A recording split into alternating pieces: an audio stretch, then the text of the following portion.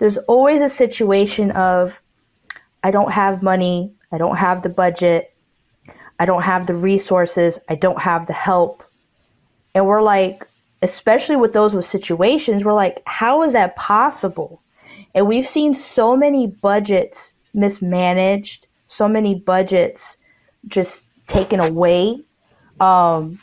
We've seen people who are doing music and they just don't understand that they have to make money to be able to build a team, to be able to create, to be able to have resources.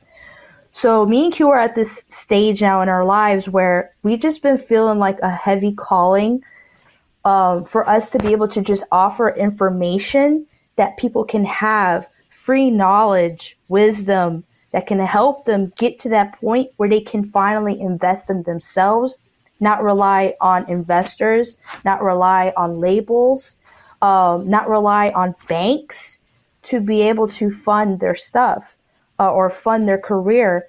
That's been really the reason why I've been wanting to do this, because it just sucks, like, to see people stuck and not happy because they don't have money. But money, like, comes and goes. It's all about developing your legacy. It's all about developing your reputation, creating things that will make people want to invest into you, who are your fans. And that's why, like, when you watch my TikToks, when you watch my reels, I speak heavily on creating super fans. What are super fans?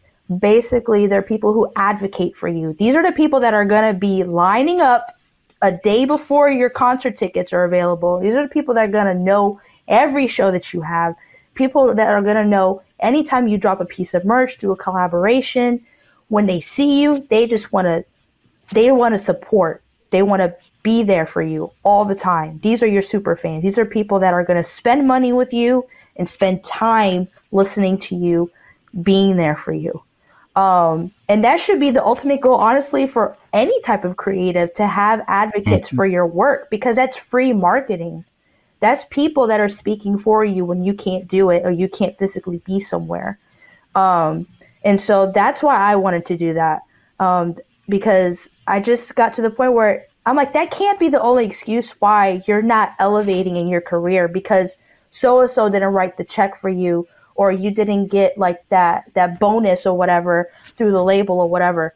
Like, you should have your own situation that if something doesn't happen with the label deal, or something doesn't happen with the investor, you have the merchandise that you can fall back on. You have your talent of doing production for artists, or doing features, or doing tours. Whatever you could offer to society, you should fall back on that and always rely on that situation versus something that you don't know 100% because you don't own it.